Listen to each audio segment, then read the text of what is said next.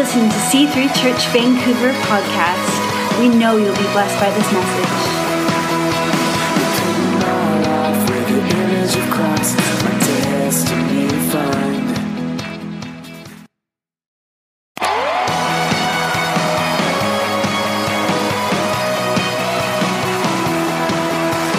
You're listening to C3 Church Vancouver podcast. We know you'll be blessed by this message.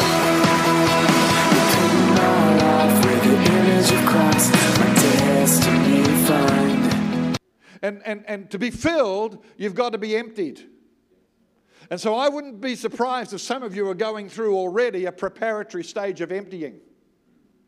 That God is already working on you. And then you might wonder, what is all this about?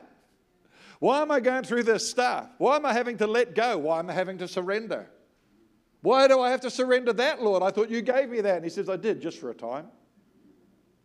You know, and there comes in the process to be filled, we have to be emptied. Another thing is, sometimes we're left to walk in the wildernesses, sometimes of our own making, but not always.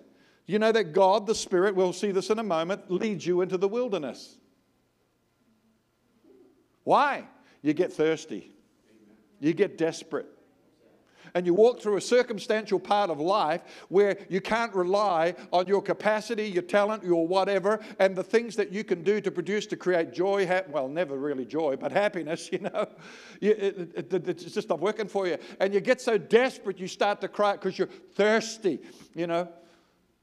My heart pants like the deer pants for the water. We're singing, take me to the river, you know.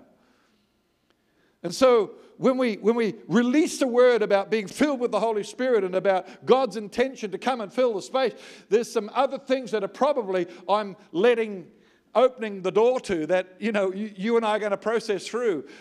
Wilderness to get thirsty, emptying so that he can fill us.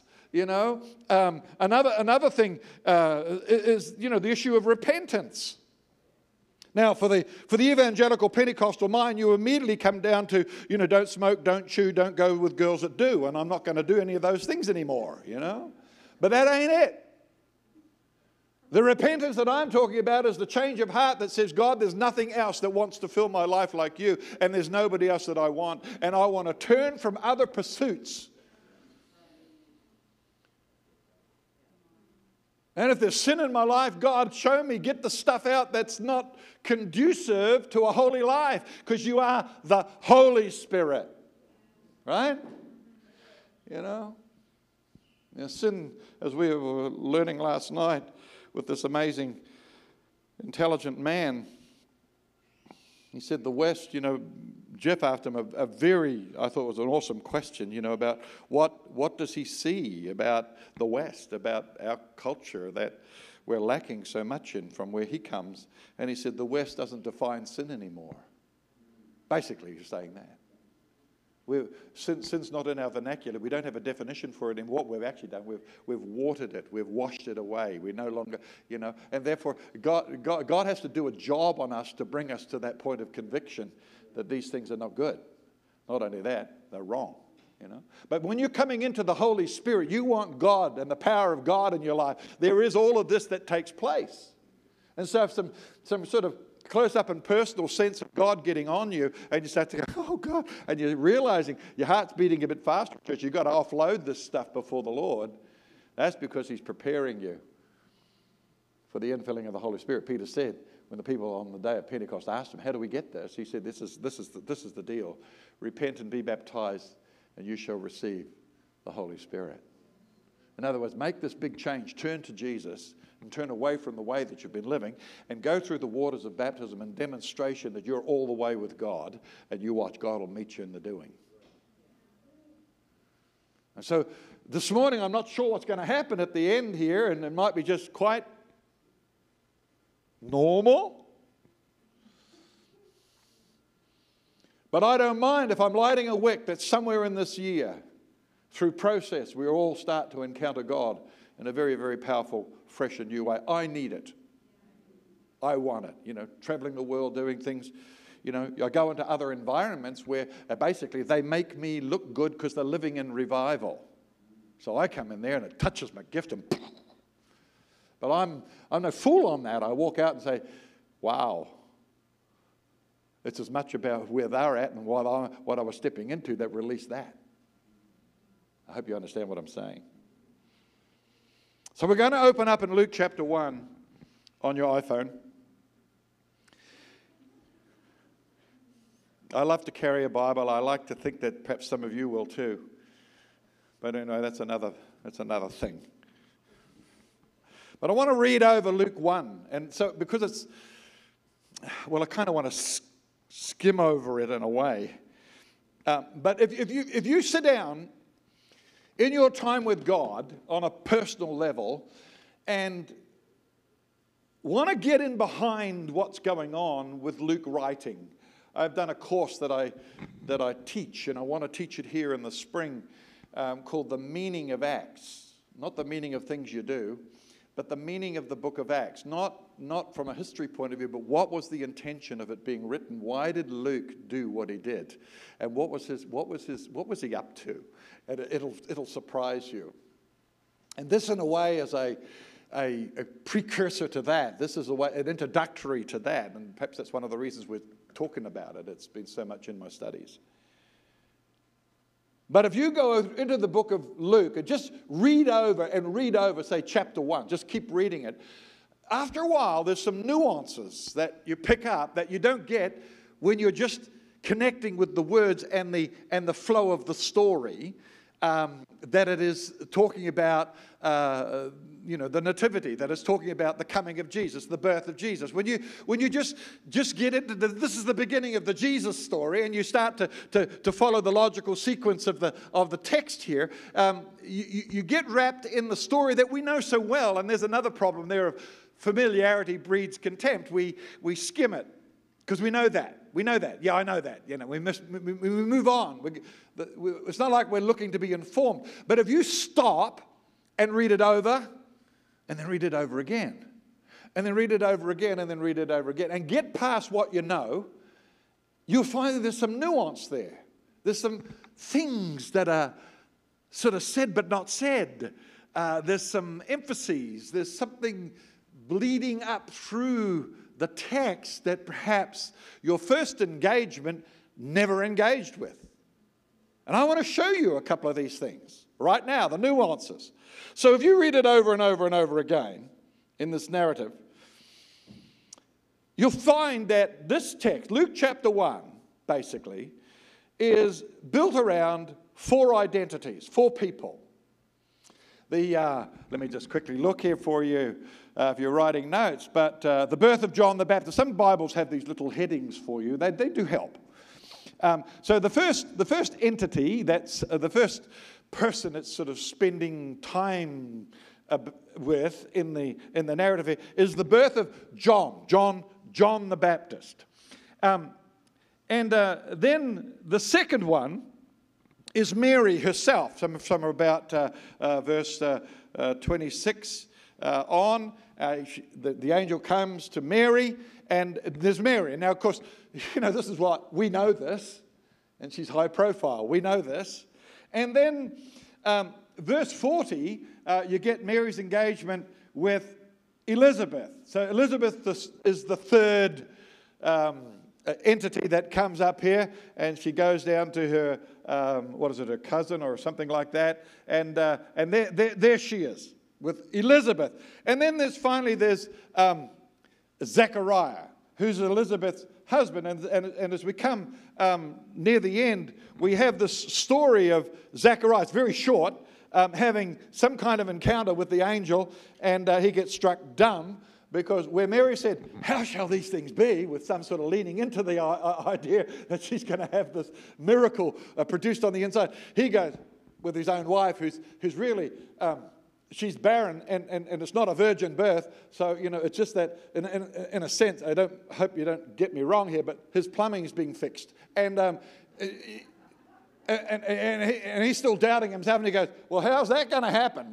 He's going like, it don't work, how shall these things? Basically the same question. It all depends which way you lean, How's that going to happen? Well, how's that going to happen? Mary or Zechariah. That's another message. You should have been here 5 years ago when I preached that. So 4 entities, John, Mary, Elizabeth, and Zechariah. But here's another nuance. In every one of those entities, there's a reference to being in relationship to the Holy Spirit. You go, well, sure, that's in the Bible, right? The Holy Spirit's all over the Bible. No, it ain't. Not so concentrated in one passage. And if you go over and over in the chapter, you'll see there, of course, you've probably got it on screen behind me, but, John is said to be filled with the Spirit in verse 15. He must not drink wine or stronger drink, and he will be filled with the Holy Spirit even from his mother's womb. Filled with the Holy Spirit. Filled with the Holy Spirit. And then Mary has said, the angel says to her in verse 35, the Holy Spirit will come upon you and the power of the Most High will overshadow you. Filled with the Holy Spirit, John, from his birth. And Mary, you're going to be overshadowed. The Holy Spirit's coming upon you. And the Holy Spirit will overshadow you. And then Elizabeth, it says in verse 40, beautiful Elizabeth, when she has this encounter. And she also, it says, is filled with the Holy Spirit. Man, I tell you. Is it verse 40? I don't know where it is. Somewhere. Down there somewhere. What was it again? 41.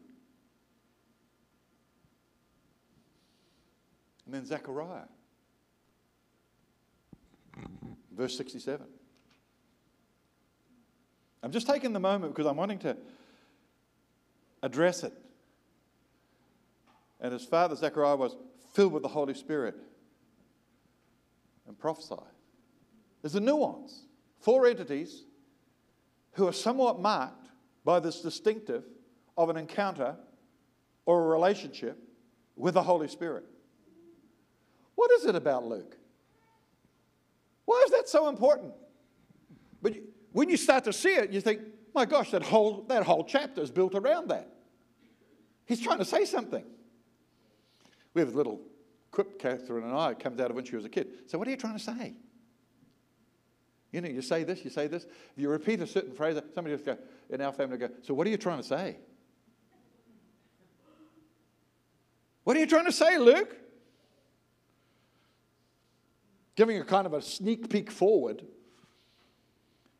But Luke lights the wick right there in Luke chapter 1. A wick of where he's going in the whole of Scripture. Get this, Gentile, Luke, Gentile, not one of the 12. He writes 2 of the biggest books in the New Testament, if not the biggest in terms of length. And they're both very similar size. Gentile, not one of the 12. A latecomer, an outlier. And if we didn't have Luke's writing, we wouldn't know about Pentecost. Luke has a fundamental sense of the importance of the coming of the Spirit. And so when he lights this wick in the story of Jesus, he's putting this in here. Luke chapter 4, verse 1. This wick is sizzling along through his gospel. And it says that Jesus went down into the waters and he was baptized and he was filled with the Holy Spirit. Jesus himself gets filled. He who was born of the Spirit is now filled with the Holy Spirit. The wick's still building, sizzling along.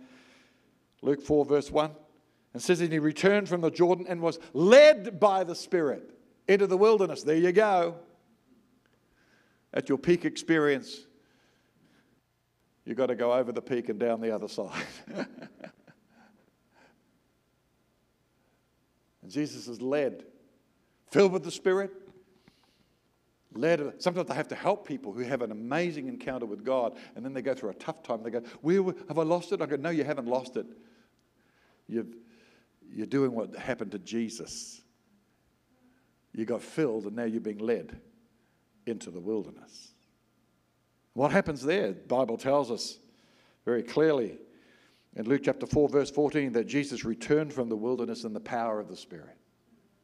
And what happens? That which gets in you begins to formulate and strengthen. And when you face your temptations, when you face the devil's desire to knock you out of your mission call and whatever all this amazing dimension that is coming into your life is for, work through that. There's a point where you now come out of the wilderness in the power of the Spirit. You see that wick is still burning.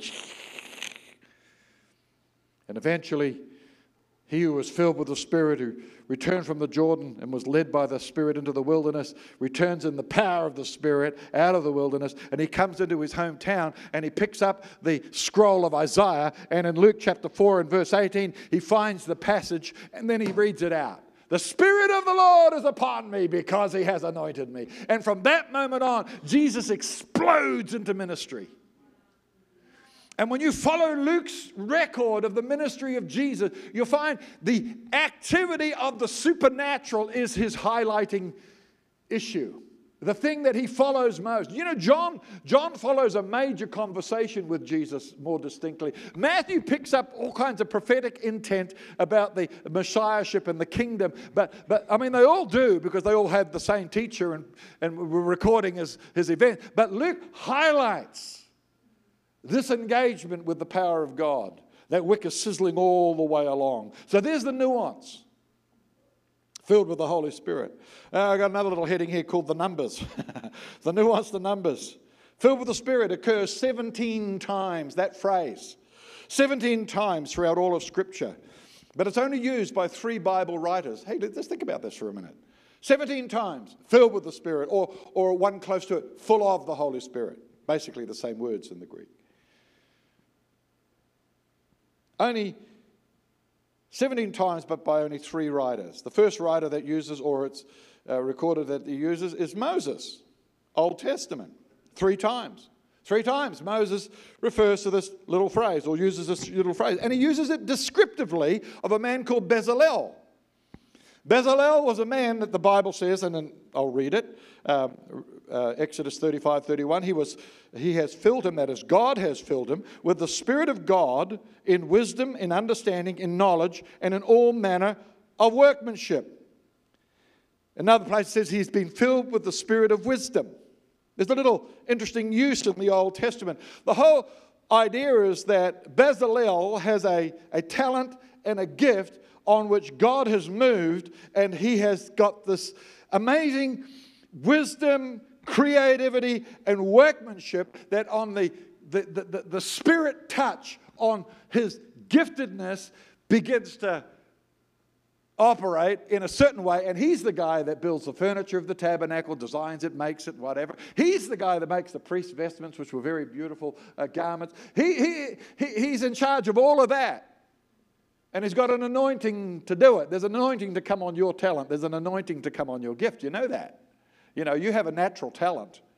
You're very proficient at something, but when the gift of the Holy Ghost gets on it, it turns from talent to ministry.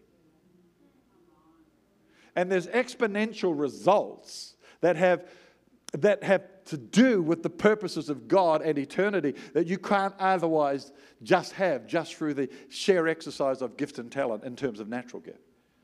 But that natural gift and talent is God-given. That's how He's designed you. So whichever way it comes from God, but there's this overlay, there's this other dimension. And the Old Testament concept is very much on that. And it talks more about the Spirit coming upon a person. In fact, Jesus reflects that when he reads out of Isaiah in Luke 4:18. The Spirit of the Lord is upon me because He has anointed me. Because the Old Testament concept was a prophet, and the Spirit of the Lord came on Elijah. You know, and suddenly he burst into flame. You know, and the Spirit of the Lord came on this leader, or the Spirit of the Lord came on David. It's like this. There are momentary experiences when God shifts onto the person and the person revelates. Out it comes.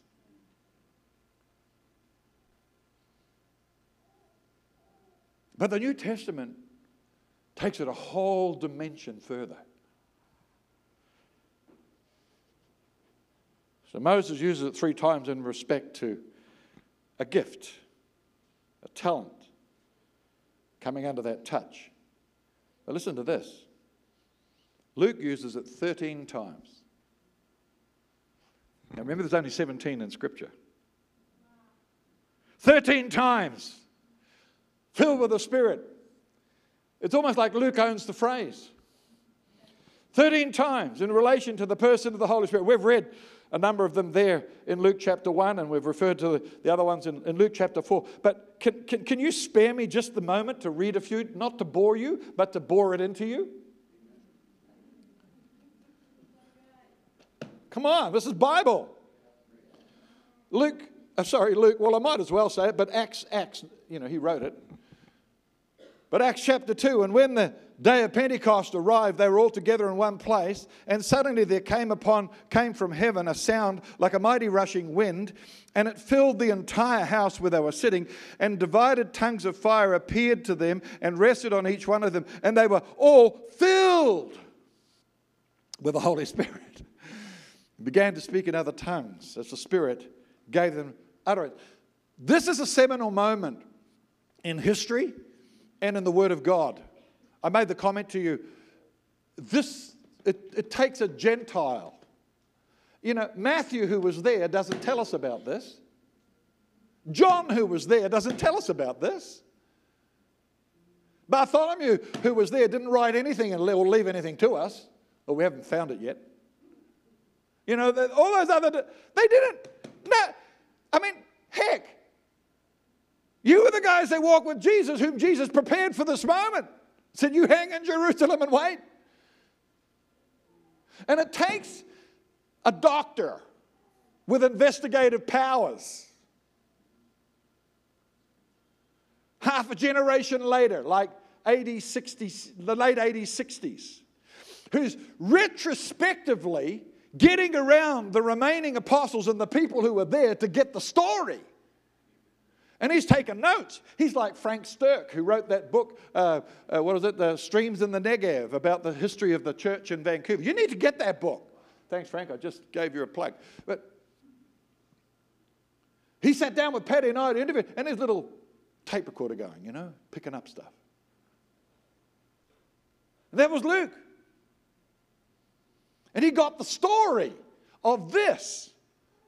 And it's a major part. It's the turning point of the New Testament. We shift from the gospel account of the story and narrative of Jesus' life on earth, and we shift into Jesus' heavenly ministry through the church. And from there on, from Acts, we have the epistles, the outworking of all that discipleship on the 12. But the day of Pentecost is the focal point, the swinging. It all happens there. It's the tipping point. What a seminal moment in history. And yet the other guys don't write about it. I don't know. They were there. But Luke sees something very important. Luke's living in the light of an insight that he's now gifted to the church his writings for. Acts chapter 4, verse 8. Come on, I said I'm going to bore it into you.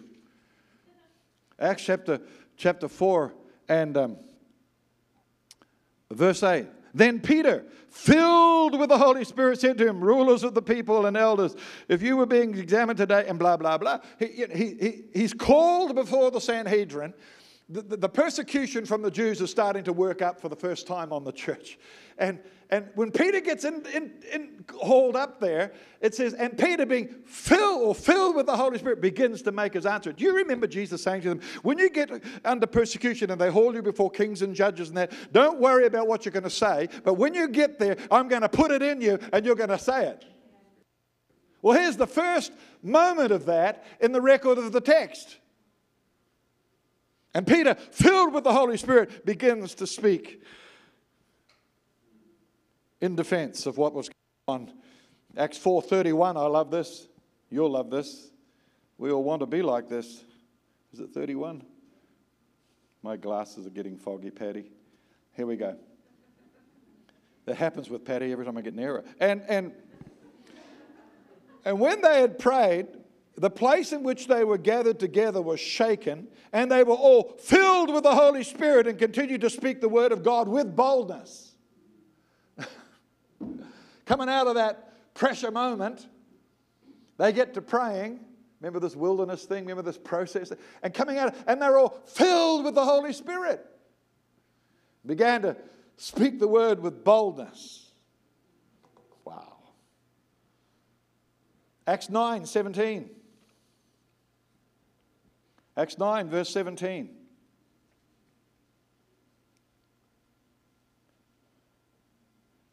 Oh my God.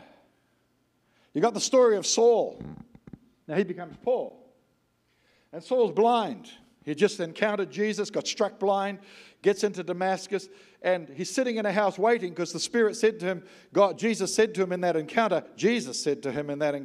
you wait in that house and one's going to come to you, Ananias. Ananias is at home and he has an encounter with the Lord who says, you get down to that house. It's nice when God works on both ends. You know, it's really nice that God works on both ends. It's a bit sad when he doesn't, because some guy goes up to a girl and says, God told me you're going to marry me. And she said, well, God hasn't spoken to me about that.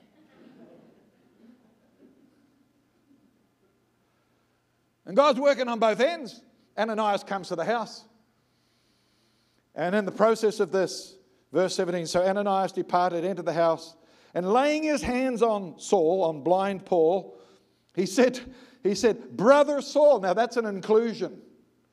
Up till then, he's been hating the church and everybody's running from him. And Ananias, having had a job done on him by the Holy Spirit, says, Brother Saul, the Lord Jesus who appeared to you on the road by which you... And he goes, how did you know that? Ananias had a word of knowledge. He had an insight. The Holy Spirit spoke. The Lord Jesus who spoke to you on the road by which you came, has sent me to you that you may regain your sight and be filled with the Holy Spirit. Saved Saul is now being filled with the Holy Spirit. Born of the Spirit, Saul is now having an encounter in which he's being filled with the Holy Spirit through the laying on of hands of Ananias. Let me bore another one into you. Chapter 13, verse 9. Hello, you still in church?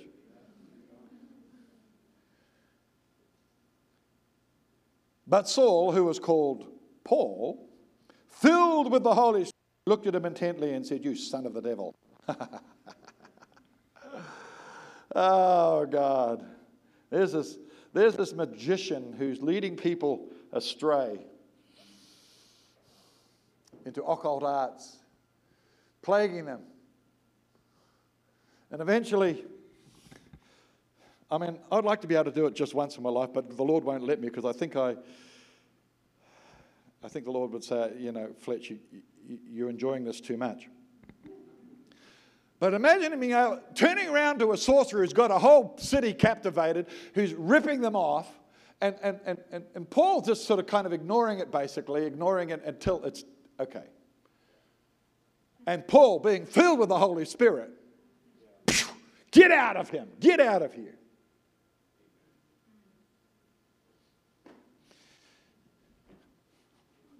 Filled with the Holy Spirit. 13:52, down the end of the chapter.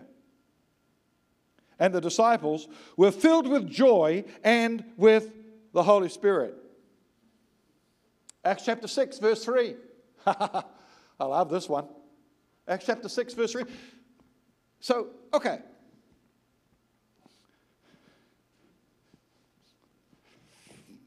Certain people were appointed by Jesus to lead. Well, and in the first instance, God appointed them for Jesus to disciple. Now you got to get this. Jesus didn't say, get me your resumes and let me see what you've produced. I want your performance. I want your star chart. And I don't want to see your performance record. If I had to hand in my school reports, that would have done it then. No. God says, I want you to choose Peter. I want you to choose Judas. Judas? Yes, Judas. I want you to choose Thomas. But he hasn't got enough faith to blow a paper bag up. No, Thomas. Okay. I want you to choose John. I want you to choose. They're appointed by God. at the highest level to be discipled, to become apostles, in the same way that the apostle says, appoint elders. The whole idea is that God makes appointments, but he doesn't look at the star chart, the performance value. He says, I've got purpose in that person beyond what you understand. Because, and Paul puts it another way. Paul says, God has chosen the foolish things to confound the wise.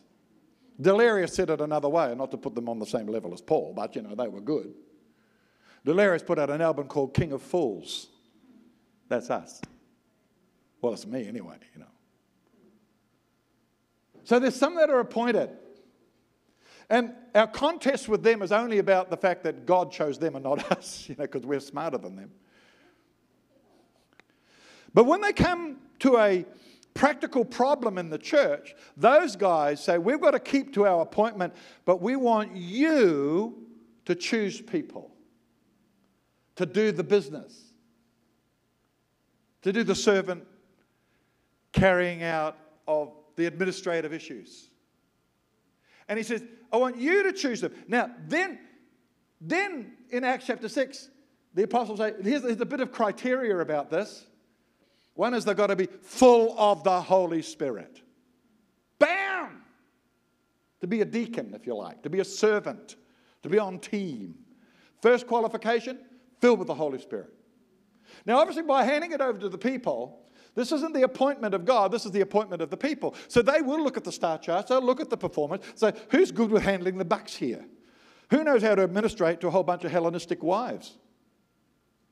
Their little doll that needs to be handed out to the dolls. Excuse me. See? So from that level down, it's about expertise, capacity, talent as well. But the high mark that they have to have is full of the Holy Spirit. Oh God. The Bible says that Stephen in chapter 7 verse 55, when they were stoning him, when they were rocking him to sleep,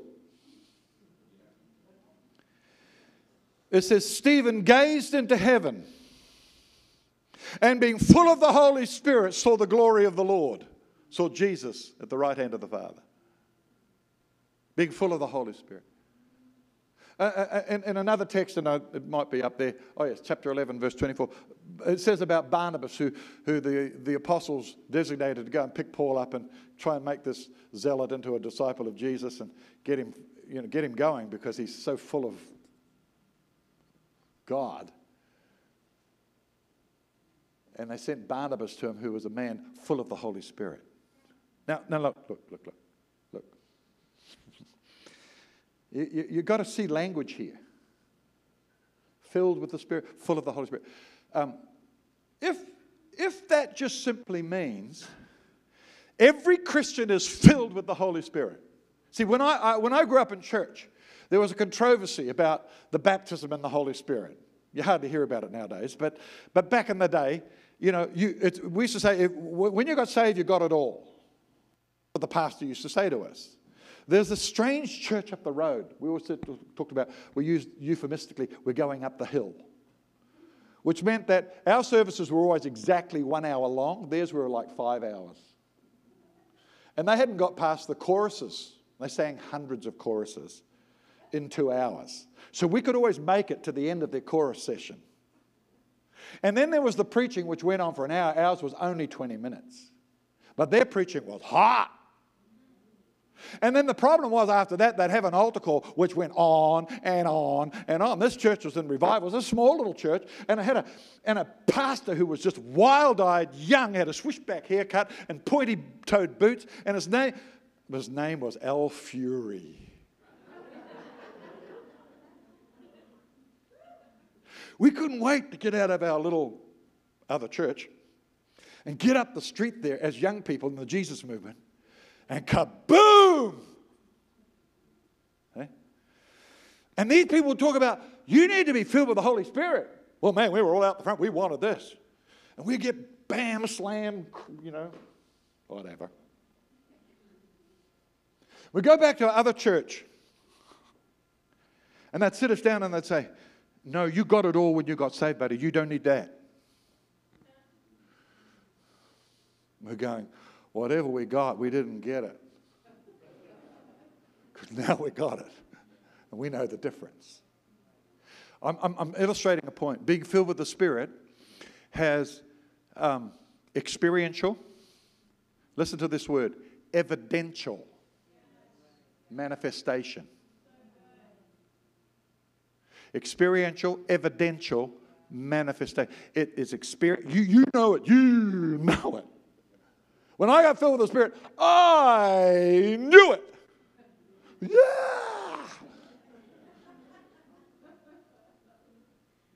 But it had evidence. These guys at this church that I was in, they sent us off to this camp with other churches of like mind for these young people, hoping that we'd kind of get calmed down. And I was in this dormitory with all these kids from across the denomination. And one night, in the middle of the night, I'm woken up with a bucket of water being poured, cold water, big bucket of cold water being poured over my head, out lying on my bunk. And, you know, when you wake up to that, it's horrible. It's like I screamed. And when I sat up, all these guys scarpered outside of the bunk room, and they were gone. There's me just drenched, you know. And I'm going, I want to knock your block off, you know. But then I'm filled with the Holy Spirit. And I say, what do you do that for? They said, we wanted to put the fire out. That's what one of them said. We wanted to put your fire out. I said, what are you talking about? He said, there's something about you. There's something about me? You bet there was. I might have been too gabbly about it. I might have been too excited. I might have been insensitive. I might have spoken in tongues when I shouldn't have. I don't know, but I did all of that. But there was evidential stuff. Experiential, evidential manifestation. So choose from among you those who will be filled with the Holy Spirit. Get your deacons to be full of the Holy Spirit. Well, aren't we all filled with the Holy Spirit? Don't we get it all when we get saved? No, actually, you get the potential. If it just means you get it all when you get saved, why? It's superfluous to say. It's like saying, choose a Christian to administrate the church stuff. Well, who else are you going to choose on the inside? And Barnabas being a Christian, and Stephen being a Christian, looked into heaven and saw, you know what I'm saying? It's superfluous to say, full of the Holy Spirit, filled with the Holy Spirit. It doesn't work in the context of the narrative if that only just means they're a Christian.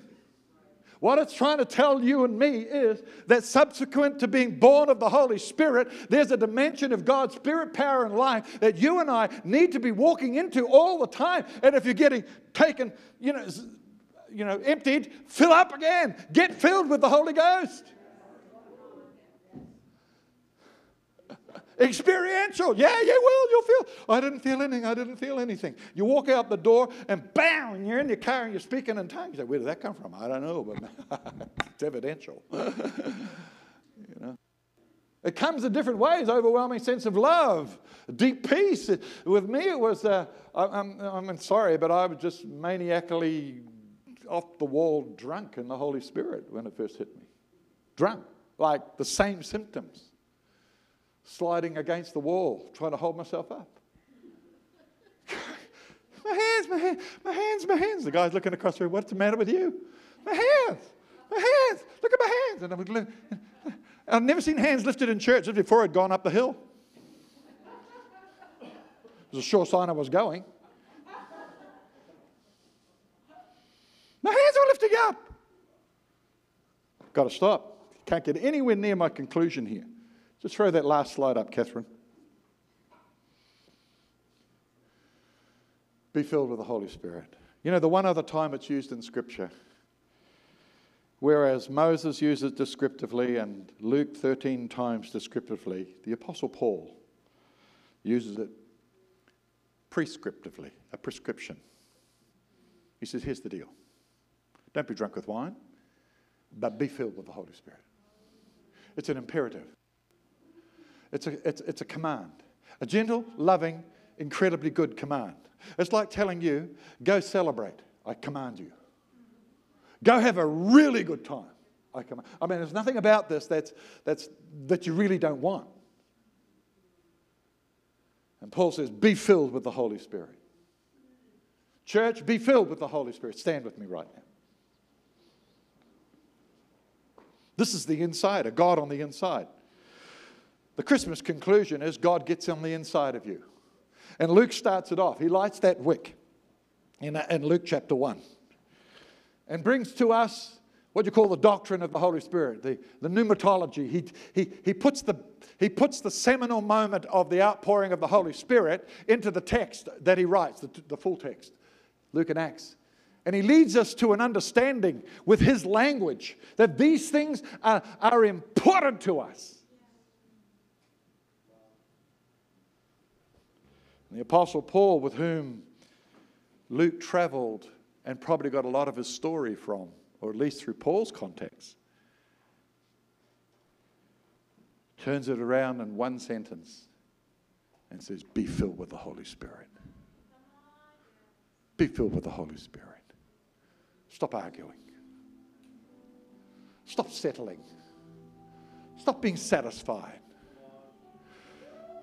Stop wandering around in your wilderness thinking, well, I'll just wait till I find another pool. Start to cry out. Fill me, Lord. Start to cry out. Fill me, Lord. Stop harboring those things in your life that are inconsistent with the invasion of the Holy Spirit. Stop tolerating sin. Stop living with your girlfriend. Get married. I'm not telling you to do anything dramatic. I'm just telling you to put it in a way that God can bless it. Stop cheating on your tax. Coming into tax time, fess up. Fess up. Stop messing around with that guy. He loves you, but he loves you physically. He's not honoring you. Stop messing. Put yourself into a place. Repent. Go all the way with God. And receive the Holy Ghost. In your wilderness, cry out, oh God. In a dry and weary land, I cry out, I want more. I want you. Let God fill the gaps. Become available. Increasingly available. Surrendered. That we might be filled with the Holy Spirit as a church. Come, Holy Spirit, I pray now the spirit of wisdom, spirit of conviction, spirit of revelation will come upon us as a people, that you, the Holy Spirit, will speak to us deeper about these very things. That by conviction we'll step into a fresh encounter with you. Come, Holy Spirit. Come, Holy Spirit. Fill us now. Congregationally, just lift your hands and hearts to the Lord and say, yes, Lord. Start your process. Light the wick that explodes in a tremendous encounter of your Spirit and power in my life. Come, Holy Spirit, light the wick in this church this day. Come, Holy Spirit, set a tone for this year. Light the wick. Come on, Holy Ghost, I pray. Something will begin to move upon us by your Spirit, upon me. And God, before we see out our days, we see a great move of God. The power of God in the church.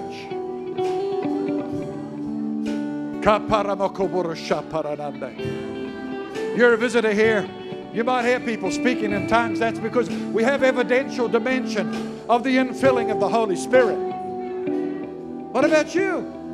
There's other evidential dimension. There's prophecy. There's other gifts. There's dimensions. But I know this, that at least 3 times out of 5, when people received the Holy Spirit, it says, and they spoke with tongues. Seems like a norm. Seems like Luke's saying, hey, I'm saying something here without having to push it hard. Saying you can have it too. Father, I pray that each and every one of us as a church, as a person, will know the evidential nature of the Spirit in our lives. We'll feel the shift of the gift in us. Come, Holy Spirit. And so let's make first steps this morning. If you kind of want to just kind of empty yourself, you want to get on your knees, on your face. I don't care if you do it at the back, the front, but probably the front's the safest place once the kids come storming through the door. And if you want to just say to the Lord, Lord, I empty myself. I make room for you. The beginning of this year, I'm going into a process with you that I might be filled with the Holy Spirit. That it can be said of me, he is filled or she is filled with the Holy Spirit. That they could choose me under that criteria because there's dimensions in me that are evidencing in the output of my life that your power and Spirit is on me. You want to make this front here that kind of altar this morning. You come up just while we're worshiping and just give yourself to the Lord. You want to stand here, sit here, lie here, cry here, laugh here, dance here, whatever it is, abandon yourself. Say, Lord, fill me with the Holy Spirit. You come. You come. Thank you, Holy Spirit. Thank you. Just lead us into worship for a minute. Thank you, Lord. This name shakes the mountain top. Thank you, Lord. The only one that breaks the curses of your name, the one that covers all. Thank you, Lord. It's higher than the others. It's higher than the others. Full of faith and wonder, I will say no other.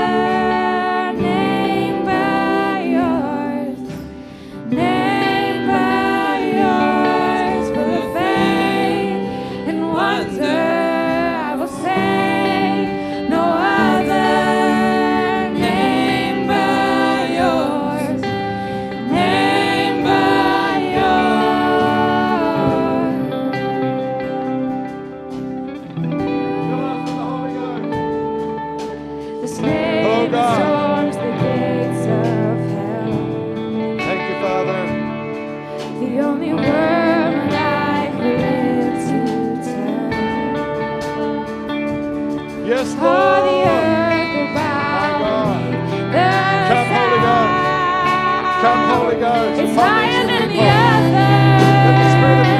It's higher than the others. Yes, Lord. Fill us. Full of faith and wonder. Come, Spirit of God. No other name but yours.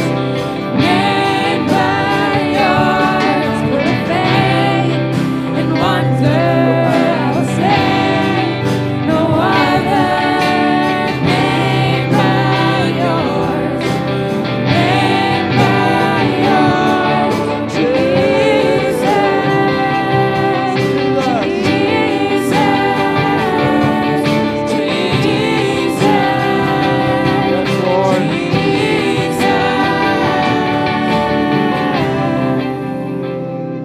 So here today, I kind of know most faces. So I know that you place yourself in amongst those that believe and love Jesus. And there are some that I don't know your history. I don't know really where you're at in all of that. But we love to bring you to a place of receiving Jesus as your Lord and Savior, because this is that part of my message where you're born of the Spirit. You're born again. You're renewed from the inside out. This is where God conceives His life in you, so that you can become potentially filled with the Holy Spirit and do the works of God. Know the power of God in your life in an overwhelming sense. It comes down to this. You say, yes, Lord, I want to surrender that. You are my God. You are my Lord. I mean, I just didn't get there, but Jesus said, He echoed a comment from John the Baptist, and He said, I'm going to baptize you in the Holy Spirit. The Father gives the Son gives the Holy Spirit. It's what you call the economic Trinity. They work for the same end. The end of the gospel is the coming of the Holy Ghost in the people of God for the purposes of God. That's the Christmas conclusion. God on the inside. You've got God on the inside? You need God on the inside. You need it from an eternal point of view. You need it from a personal walk in life point of view. He wants to be your God to help you. He's alive. So we have this opportunity. Folks are going to be up here praying, seeking God. If you want to give your life to Jesus, just come up when we sing the next song. Just come up. If you want to just surrender again more to the Holy Spirit, just come up. We're going to go to the river. Go to the river, folks. Go to the river. The first song. We're going to go up a bit in tempo. And while all that's happening, you want to make a response, you come on out here. Let me lead you to Jesus. Other than that, come on out here, get on your knees, pray. Say, Lord, I'm getting into the process. I want to be filled with the Holy Spirit. I'm going to the river. Amen. Amen. Come, Holy Spirit, right now, just in this closing moment. The power of the Holy Spirit overshadow everything that's going on right now. Issues are sorted out, lives, minds, hearts. Get into gear to respond to you. All the way, all the way, all the way.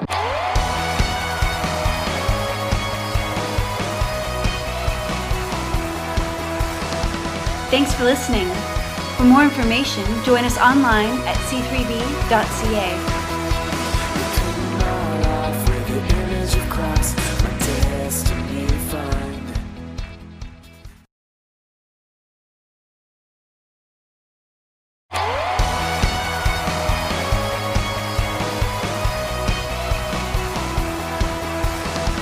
Thanks for listening.